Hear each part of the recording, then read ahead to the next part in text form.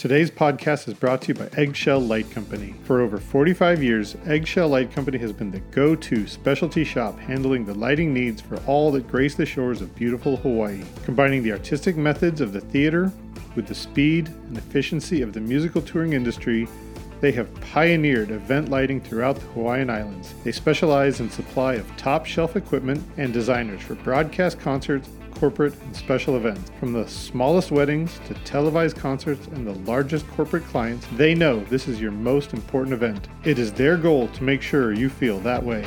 Aloha from Eggshell Light Company.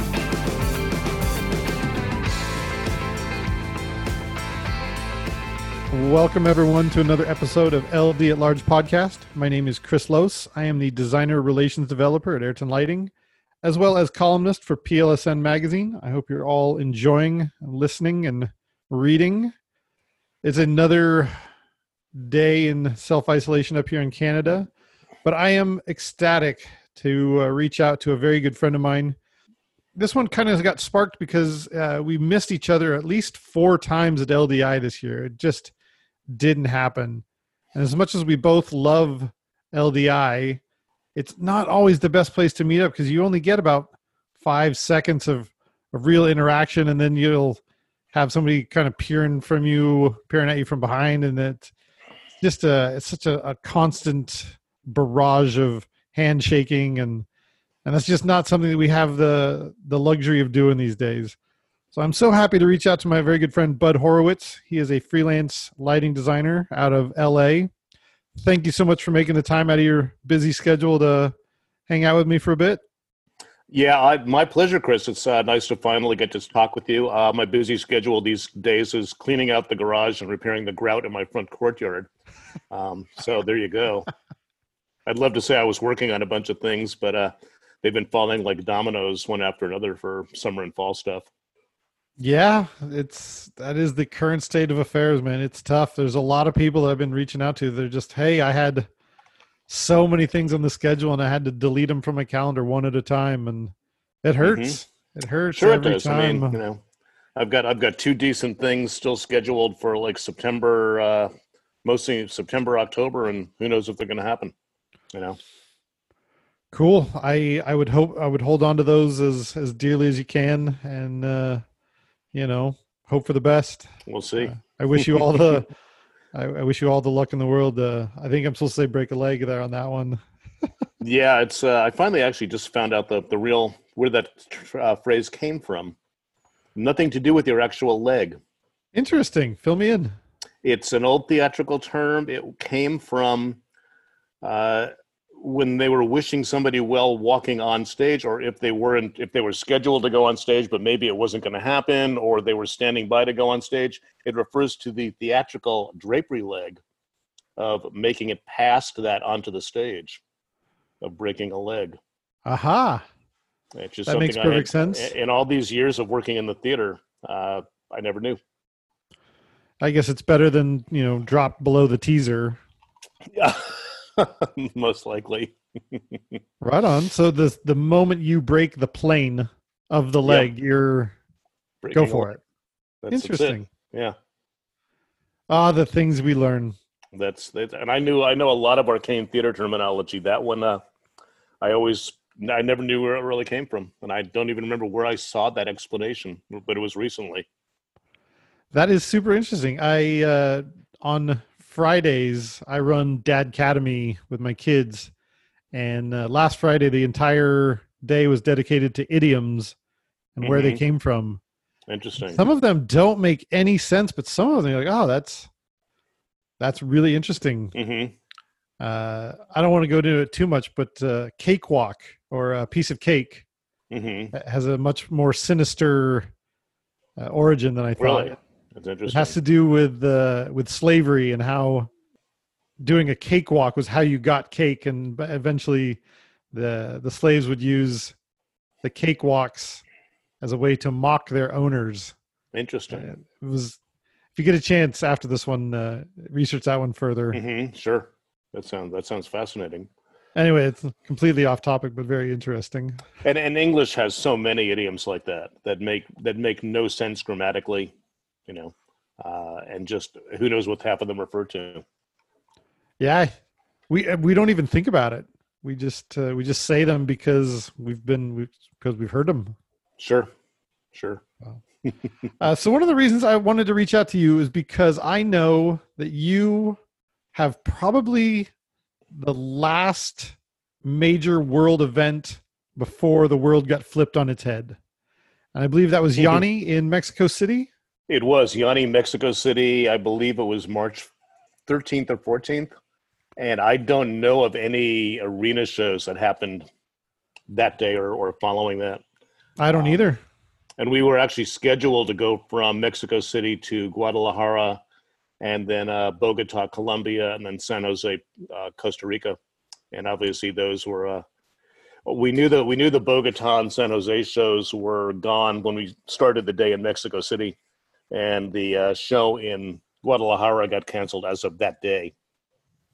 And they were scrambled to book everybody flights home. So fill me in on the emotional roller coaster from doing an arena stadium show one day to flying home to months of nothingness. Well, I mean, I think everybody knew it was coming, and quite a number of us on the crew were pretty anxious to get out of there and get home because nobody really knew what was going to happen. And everybody feels safer at home. I don't think any of us wanted to spend extended periods of time with, large groups of people or more airplanes and airports than we needed to. So emotionally, I mean, do we want to work? Sure. But I think at that point, safety was, more of a concern than anything else. Yeah, I think we can all agree to that. Which is tough too, because one of our favorite idioms is the show must go on, but sure. Even that has its limitations.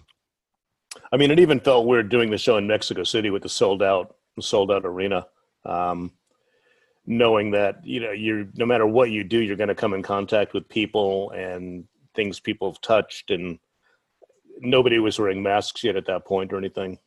And Mexico was an unknown in terms of how much of it was around. So it was an odd day. Wow. Production was. I would imagine they were as open and honest as they could be, and they say, "Hey, bud, this is something that we're going to do today. We're doing it." And then, sure. I mean, we can't do any further. Yeah, I mean, that camp is always very open about everything. Pretty much everything is decided at the artist tour manager level. He doesn't really have separate management, so stuff's pretty transparent.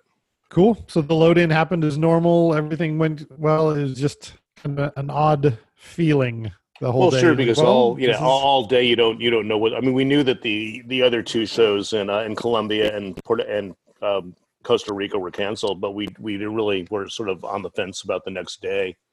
So there was a lot of. I mean, everybody went and did their jobs, and the show was great. The audience was incredibly responsive. But it wasn't until pretty much right before showtime that we found out that we were going to start booking flights home for the next day. Wow. So at that point, you just got to turn off that part of you and turn on the show part and, lock in. And even then in our monkey brains, our first reaction is, well, this will be over in a week or two. We'll be right back, and I'm sure we'll reschedule some shows. And then you get home, and just one after another came off the calendar, I would imagine.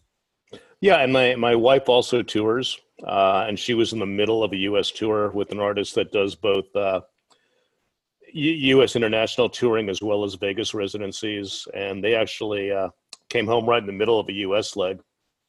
And slowly the residencies have been going away, and then the U.S. dates have been going away. So we're both home right now for the first time in quite a while. Aw, that is the silver lining, I would imagine. That's got to be nice. Sure. I mean, I think in the last couple of years, there have been very few periods of time when we were both home for more than 10 days at a time, which is really 10 sort of odd. Magical, wonderful days. And now 70 now? We got to be coming up on 70-ish? Something like, at least. I mean, we've both been home since I think she had just left for a couple of days to go back to Las Vegas to do some stuff in the artist's locker and put some clothing away. She does wardrobe, and then we were both home. We've been both home ever since. Wow. So that's actually the second reason I wanted to reach out to you, is because not only are you constantly traveling, but you're also constantly traveling the world doing lighting. And one of the things I've always seen on your Facebook pages is some of the very unique venues that you play with, primarily Yanni. Yanni's the one that takes you guys to some of the most antiquity, some of the venues of antiquity. Sure. What's that like? There are always challenges. A lot of that depends on whether or not we're shooting the show for any reason. When we did the pyramids in Giza and the El Morro Fort in Puerto Rico, we shot those for PBS specials.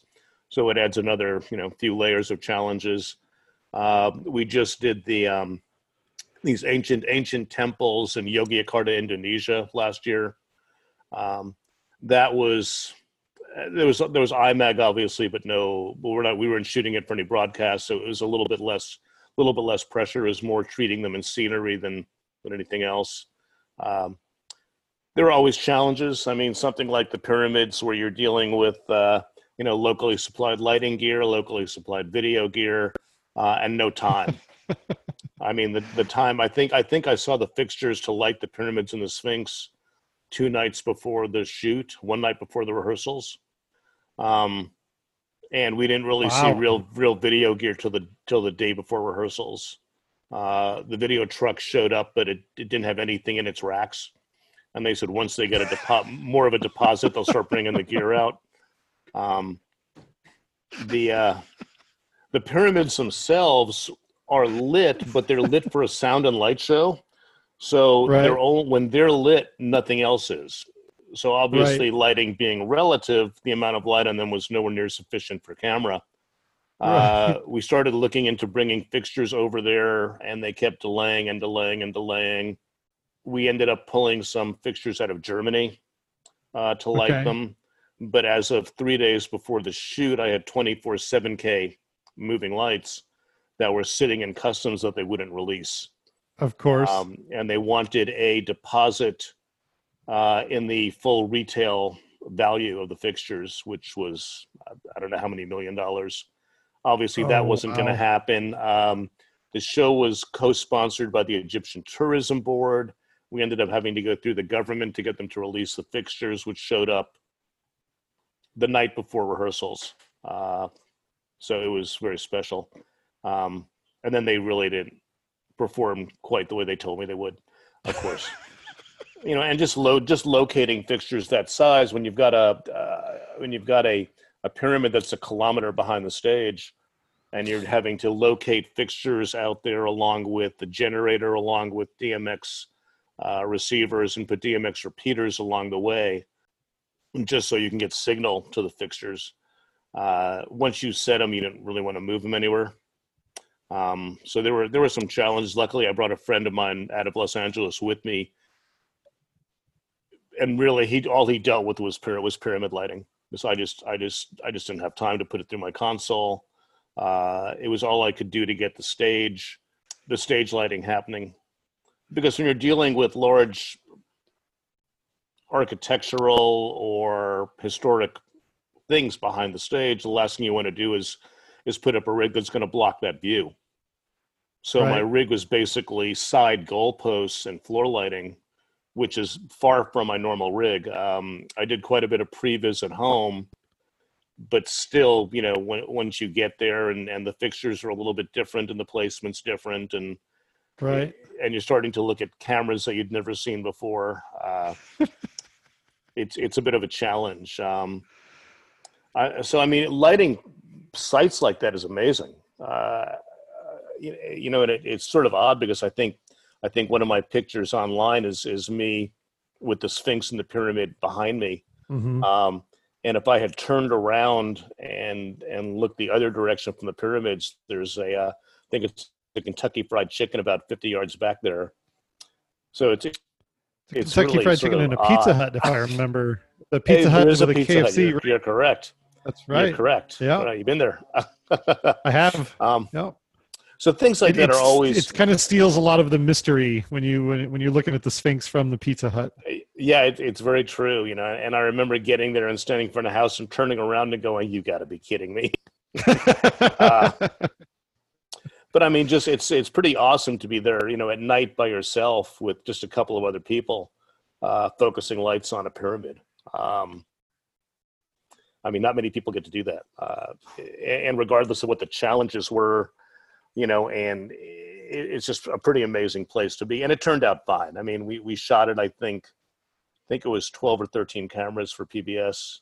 Are there things we could have done differently? Sure. But considering the time frame that we had, and some of the challenges, I think we did pretty good. Do you have the same, for the lack of a better term, a disease that I have? I have what I would call grass is greener on the other side itis. Oh, sure. When I'm touring normal stadiums and arenas where the load-in's nice and easy and everything's comfortable, I want that. I want to be lighting a pyramid. I want to tour where it's just crazy venues all the time until I get it. And then I'm like, oh my God, this is hard. It really is hard. I mean, it's always a challenge. Yeah. When we also shot the show for PBS in front of the El Morro Fort in Puerto Rico, which was the first fortified structure in the Western Hemisphere, and it's right there at the tip of the island, and it's actually a national park. So there were all sorts of rules and regulations dealing with the Park Service, et cetera. And everything was provided locally except for my console. I carry a console with me all the time. The gear was okay, except half of it wasn't available because there was, I believe, a Britney Spears show 3 nights before us in the arena. And what they didn't tell me was most of the gear I needed was going to be on that shoot or on that show. Okay. And after the show, they put it in a truck. The truck showed up at the venue at about 3 a.m. And of course it was padlocked and nobody had the key. But the big issue there was weather. As soon as the sun went down, it would get very windy and start raining. There was a roof structure over the stage, but it was not the most well-engineered structure in the world, shall we say. The footings were sort of suspect. So as soon as it got windy, it would have to come down to just above drum height. So I never actually got to program on site. I think the night before we shot a rehearsal, I took the console back to my room and programmed blind with no previs. Wow. And then shot the show the next night. And then the day before the show, we had a front of house tower on scaffolding behind the stands with 4 Super Troopers on it. One of them had a bad issue, and when they went to replace it, they used an extended reach forklift. It picked up the Super Trooper, backed up into the mud, and went over, and missed my assistant by about 5 feet with the follow spot. Wow. So it was, it poured. The first show we shot, it poured rain, and the rain. We actually stopped after about 4 songs. The rain was actually coming in horizontally, and Yanni just was getting soaked sitting at his piano. I would imagine you just have to sit there and laugh at some point. What are you going to do? Hey. I've gotten to the point where a lot of the overseas stuff, especially the one-nighters, when I walk in and, you know, what I've been told I was going to have is not what I have. I'm pretty anal about advance work on these international ones and getting them to send me realistic lists of what they really have. And then I'll do the swaps, you know, in CAD or in my Vectorworks software here, send them an updated plot with their fixtures. And I get there and, you know, find out what they told me was an actual fixture is actually a clone of the Chinese clone of the fixture, which is okay, except it doesn't use the same profile. And I find that out, when I go to fire stuff up. And then I've got to, hunt out a profile or build one, which, as you know, is not the most fun thing to do on site. And that happens a No. lot. That happens a lot. I get there or they'll send me a profile for the fixture, which I can't find anywhere. And I'll have to build one myself here, and I won't know if it works or not till I get on site. That just happened to me, the Great Hall of the People in Beijing, where the profiles they sent me, I built profiles for them, and you get there, and why do I have no light coming out of that fixture, and try to fix it with no time. So the days can get a little bit stressful. Yeah. But I laugh about it afterwards, at least. You kind of have to. You can get upset, and you can raise your blood levels and throw your hat and sure, smash your radio. But you're not. It's not gonna make the lights turn on, is it? No, and once the show starts, it's just I go into that mode, and that it is what it is. I mean, I can fix some stuff during a show, but if it's not fixable, it's not fixable. Or if it's going to take. I mean, my days at that point become more about time management than anything else. Right. And you just basically have to look at everything and say, what do I absolutely need to have, to pull out this show, and what can I sort of fake it with? Do I need to rewrite these color palettes? Do I need to have? Can I do it without those, that group of floor lights if I can't get them working? And that's unfortunately more common than the days where I walk in and everything's perfect. Which is quite rare in those shows. I think that's one of the more important things that a lot of people overlook with experience comes your ability to prioritize. And you can avoid getting lost in the weeds with a single broken fixture when you know that, well, as long as I've got my front light and some washes, I can still rock a show. Yeah, it really is all about prioritizing on those days. I mean, we've been doing Yanni's international shows now I think we started in 2010. And in that time, I think we've had one train wreck. And that was Istanbul, where the vendor was a lowball vendor who the promoter hired, and they didn't have a clue about how to do DMX routing, power routing, anything. All the information they gave me was incorrect. It was very special, and I think we got at that time I still had park hands for orchestra washes. We got some of those working. We got some of the moving lights working. I stopped using follow spots for all my solos on that show just because of the complexity of trying to call that through a translator, and there's a lot of solo pickups. So I do those all with hard edge lights from the front truss. Okay. I had one of those hard edge lights working, and unfortunately, it was every time I would bring up level on it, a wash light that was next to it would start strobing. So they were obviously on the same. The wash light had the wrong DMX address. I asked my stage manager, who was a lighting guy, to go back and see if he could find the breaker for that fixture, which he did, but unfortunately they were twofered in terms of power as well. Of course. So every time I would have to manually grab that hard edge light and do a solo pickup, the wash light would start strobing next to it as well. There was stuff there that was at the top of my priority list that I never got working. Some of Yanni's key lights when he set the piano. It's just, here it is. It's time to take house lights, and I got what I got. Have you had to have the heart-to-heart with your tour management and production management? Like, hey, this is the nature of the beast here. We're doing guerrilla shows. You're going to get whatever we can muster. And they're pretty aware of that, and they're very good about it. At that time, our stage manager was a lighting guy. Our production manager was also a lighting guy. So they all got it. Okay. Our production manager has since left to go do another artist, but okay. But he was a lighting guy for many years. So they get it.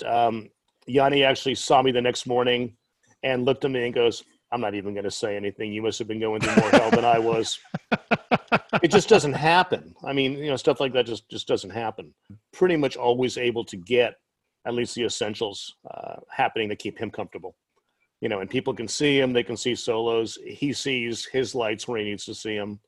The rest of it is great when it's there, but if it's not, it's not, and you do what you can.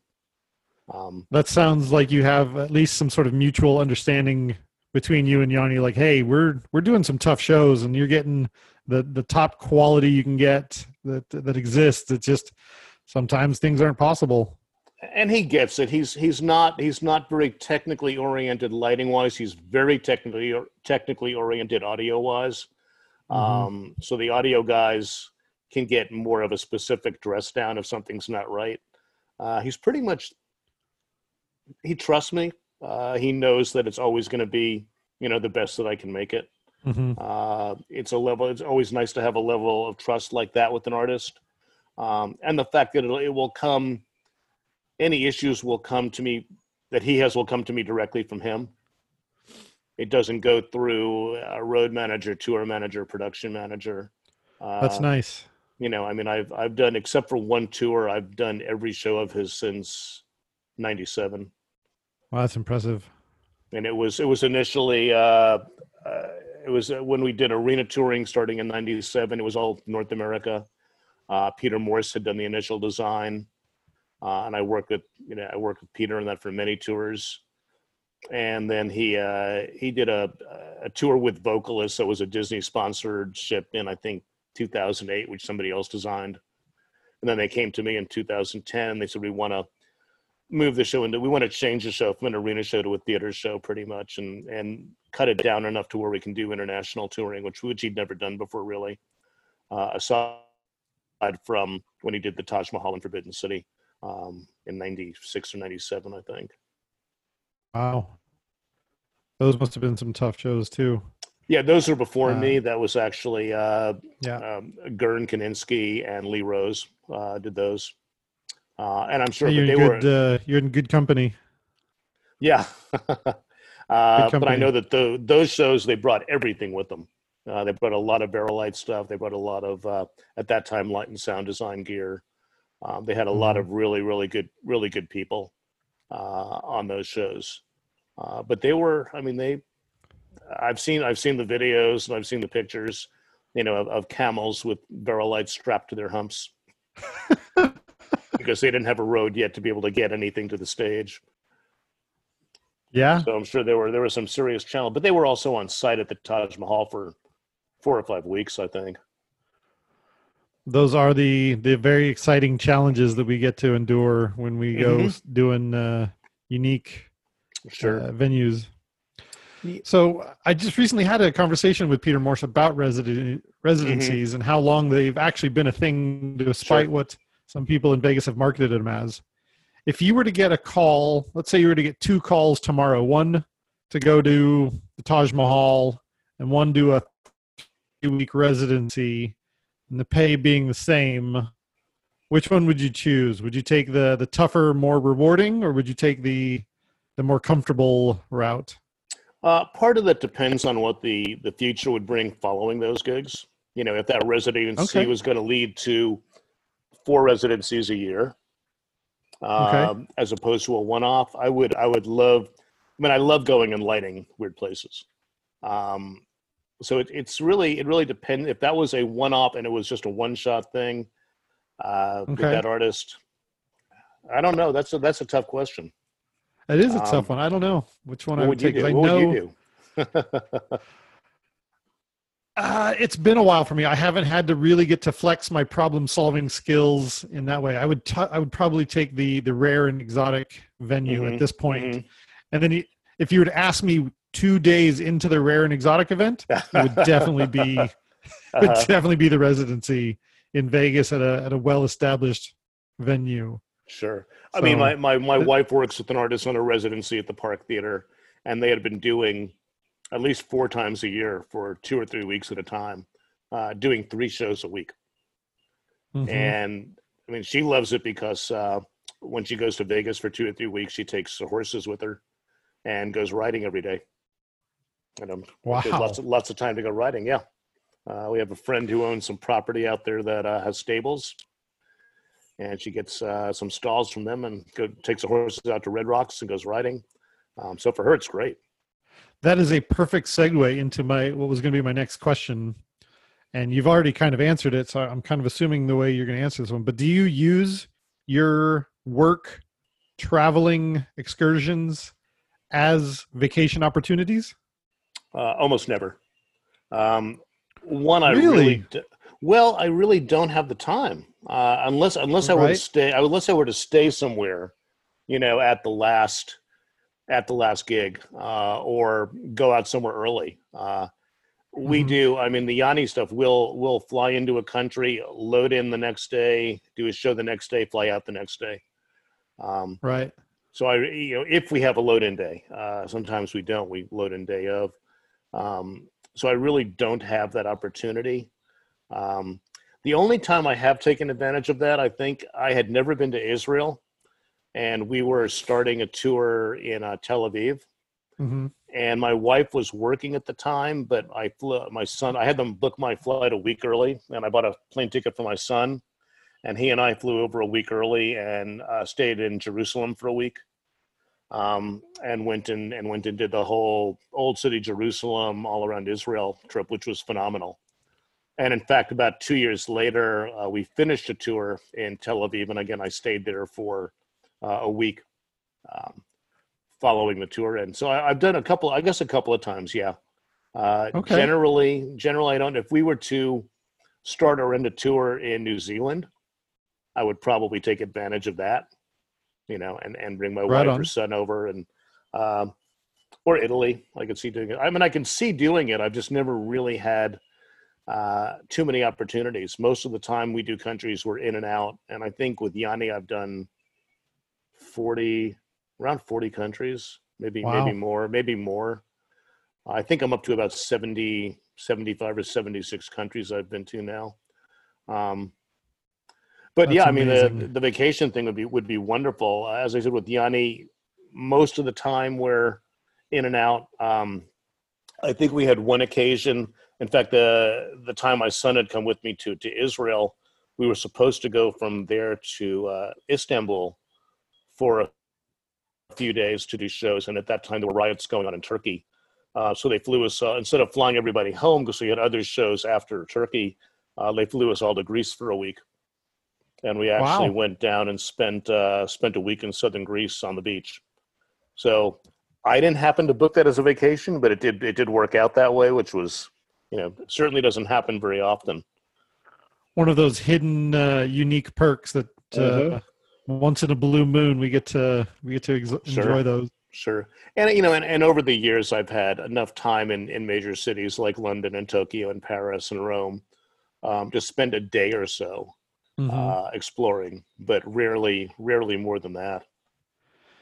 Yeah, I go back and forth on that one. Sometimes my wife will criticize me. She's like, "You were in Paris and you didn't leave the hotel." You're like, well, yeah, babe. I just finished 6 days in a row. I, it was a hotel room and I was sleepy and Mm-hmm. I didn't have time to do anything. Mm-hmm. And it's sad but true. Sometimes that's just the case. We're there to work, and Sure. doesn't matter if we're in the most beautiful place in the world. Sometimes we just need to sleep. Sure. And we'll have occasions, a lot of the international stuff we do are outdoor shows. So needless to say, we'll load in equipment, and then that night everybody else will go hang out and party. And well, what am I doing? I'm sitting there programming and focusing, till 3 or 4 in the morning. Um, because it isn't until I start moving stuff around that I find out that there are issues with fixtures or, whatever.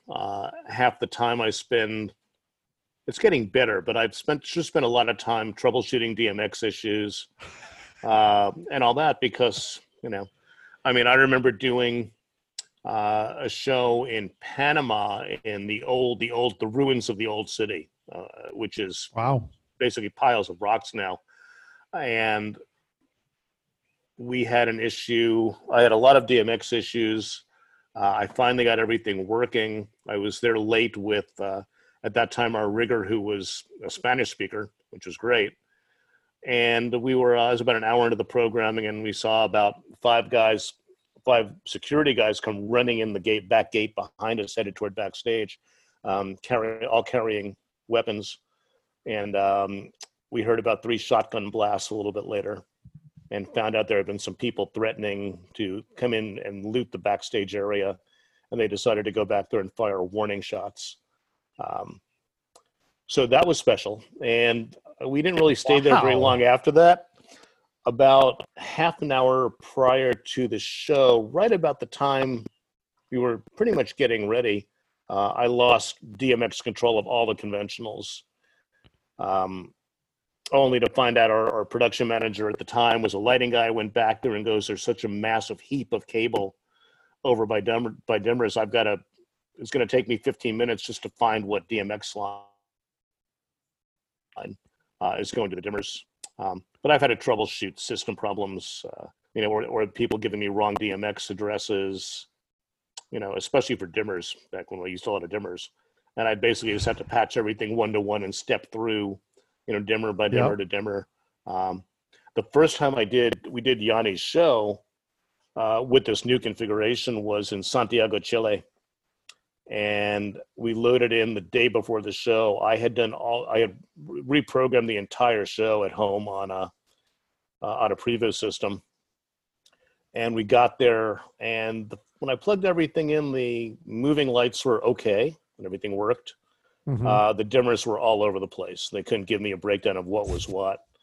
And I had a lot of Parcan still at that time, so I basically had to patch one-to-one and step through and figure it out, and none of it made any sense. I'd patch it one-to-one, and dimmer one, or channel 1 would bring up dimmer 1, channel 2 would bring up dimmer 4, channel 3 would bring up dimmer 6.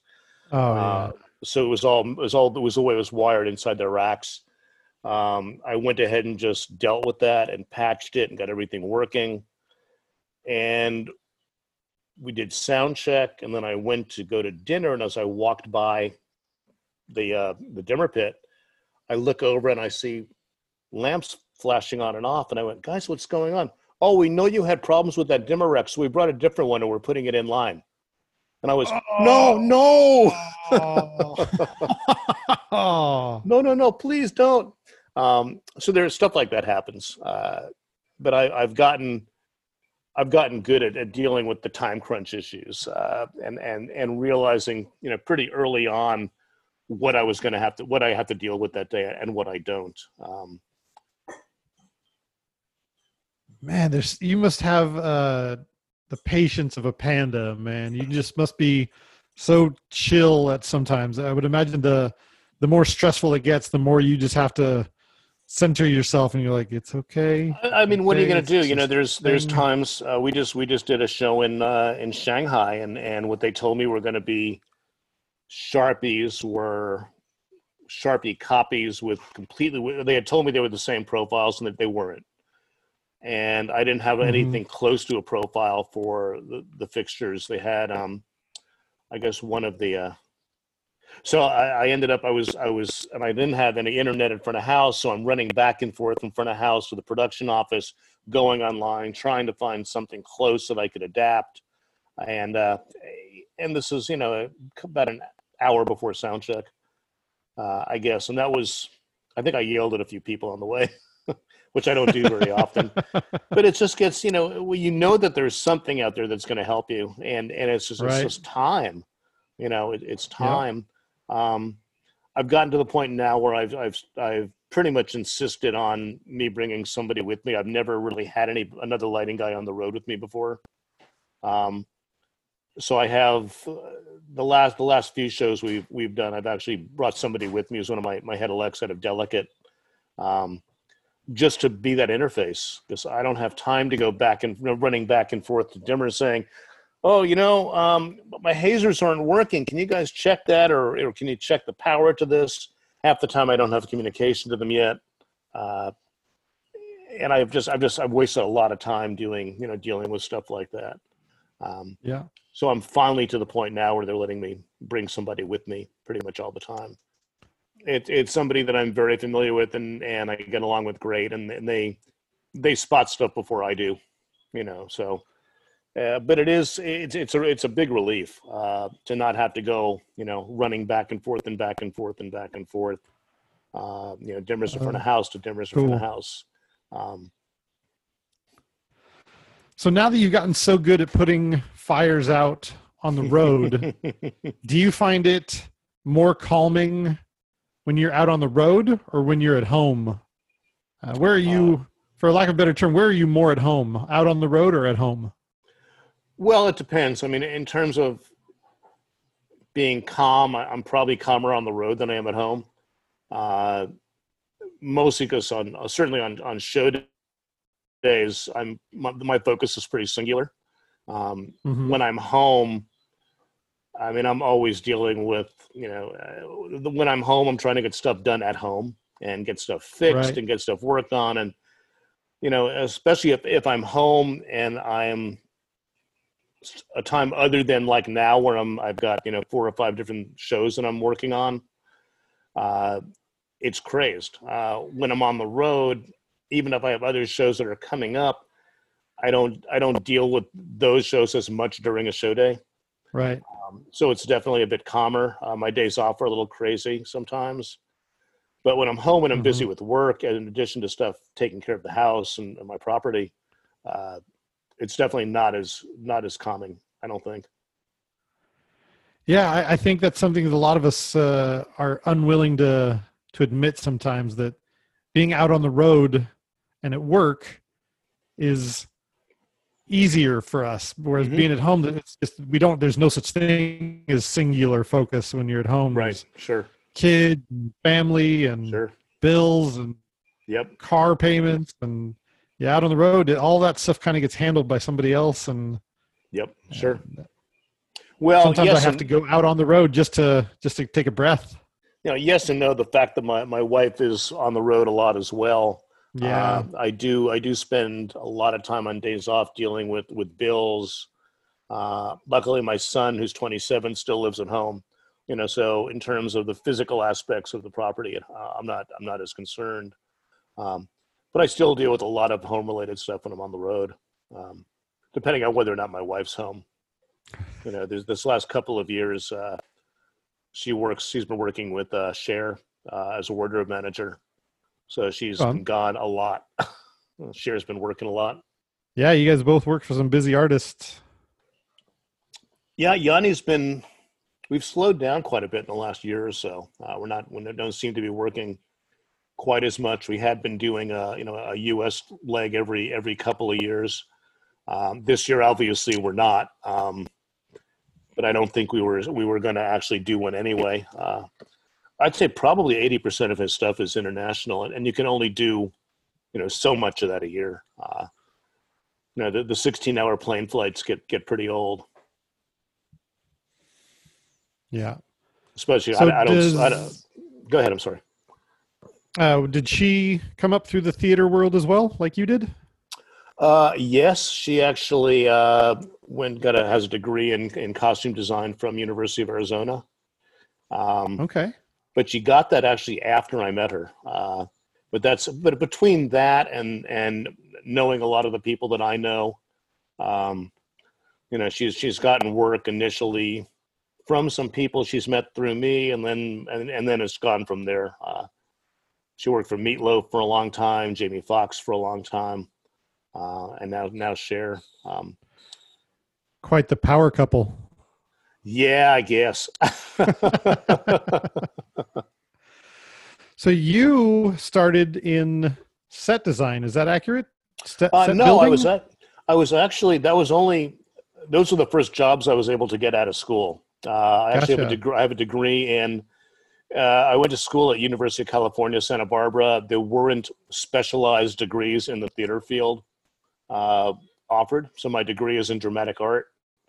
Okay. But I really did 90% lighting design work when I was in school. Okay. The first job I had out of school, which was actually before graduation, was at the Santa Fe Opera, and that was as a carpenter. So my first professional job, the job I got paid for, was as a carpenter.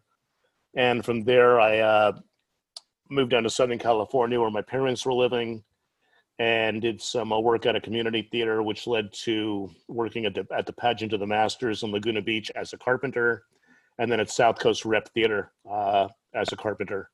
When their theater was a converted storefront in Newport Beach. They're now one of probably the top rep companies in the country. And at that point, I really wanted to do more lighting work. A friend of mine told me about a lighting company in Hollywood that did touring work. And I got hired by Jim Moody at Sundance Lighting, along with Bits, who I'm sure you know, Ed Kish the next year, Paul Dexter, Roger Ball, a bunch of other people came out of there. And that was my first foray into, I think my first job was making twofers. Asbestos twofers at that, I think. Yeah. And then I actually went on a tour that first year I worked for them, which was 78. And then walked into my first road design later that year for Devo. And I do some, I still like building stuff. So I still do some not furniture building, but I'll still do some carpentry work. But the work as a scenic carpenter was really jobs that were available that I could find. Right. When I was in school, I was sure when I got out of school, I'd move to New York and go find work as an assistant to a Broadway designer and step up that way. And it just never came about that way. Right on. It sounds like you followed the natural progression though, because it used to be the set designers who built and designed the sets, and now progressively it's more and more the lighting designer who designs the set, because it's all just video. Sure. Was that a natural progression for you? Oh, I think so. Because when I was in school, I was fortunate enough to have a design teacher who was really looked upon theatrical design as from the European approach, which was really a scenographer, like the guys out of Czechoslovakia, Joseph Svoboda, etc., who really did lighting and set, and a lot of them costumes as well, as all integrated together. So I think it's a natural progression. Certainly these days, with the amount of sets have video, and I've always been a big fan of it being really one person having a design idea that lighting and scenery are both integral to. Right.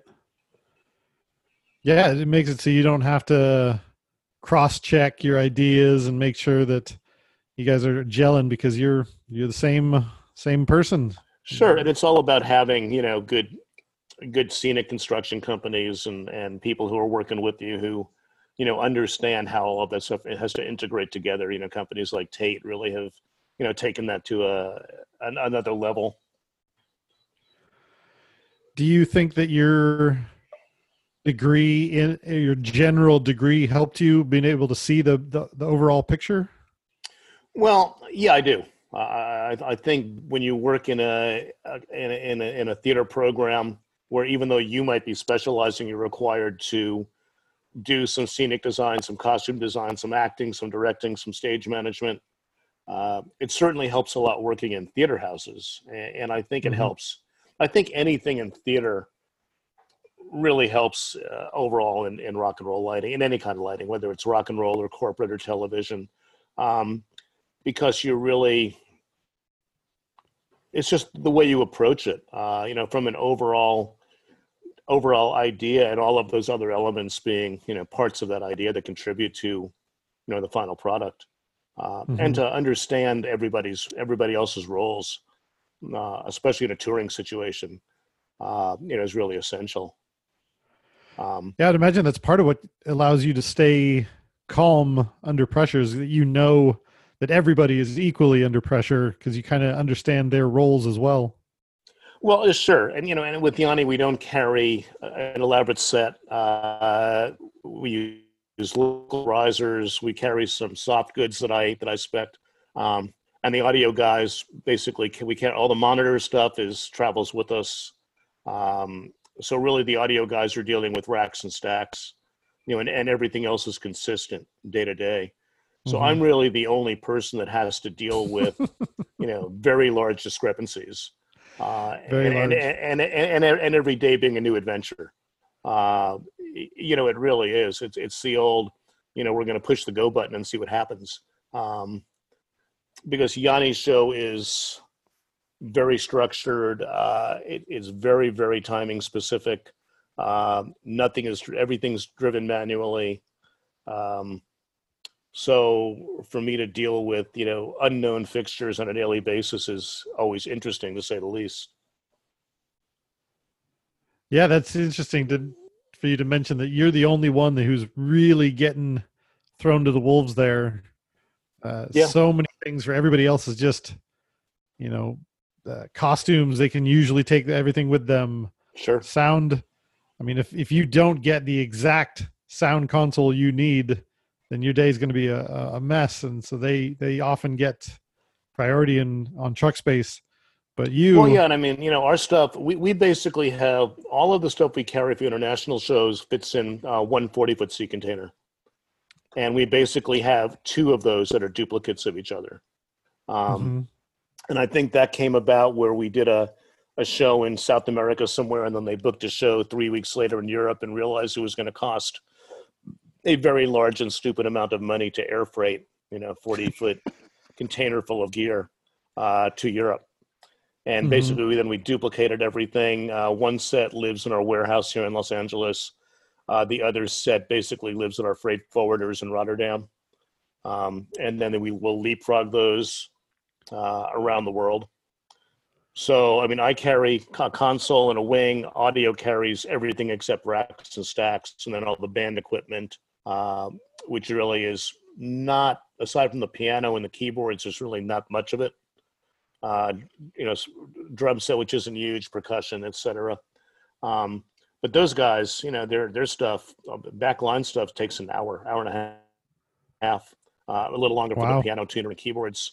There just isn't that much of it. You've got a lot of strings and horn players, that could walk in with their own stuff. So how long has the Yanni crew been together? Is it the same bunch of guys? There's a number of us. The production supervisor, one of the audio guys, has been there longer than I. Most of the crew has been there for a while, at least 5 or 6 years. A couple of us over 20. Wow. As I said, my first show was 97. When our sound engineer, who just left recently, had been there since Yanni moved to Minneapolis, which I think was 72 or 73. It's a long run. It's a long run. The drummer has been with Yanni since they were in a different band out of Minneapolis in the 70s. And some of the musicians have been there for 20 plus years as well. Wow. I would imagine that's a second family for you then. It is definitely a family. At times it seems like the show days take second fiddle to, I mean, every now and then we'll have time. We were just in last year in Al Ula, Saudi Arabia, in this brand new venue that was built in the middle of nowhere. And we actually had a day off before we left after the show. So we all went out and did dune buggy rides through the desert, etc., which was great. I know we do spend a lot of time off together, and it's definitely great. I mean, everybody's very close, which is great. I mean, it's as you know, road families, so it make the road bearable, especially if you're doing living on buses. When we do bus tours with Yanni, we'll do at least 4, usually 5 shows a week, sometimes 6. So we're working. Man, yeah, he can work, huh? He's down for those. He doesn't sing, right?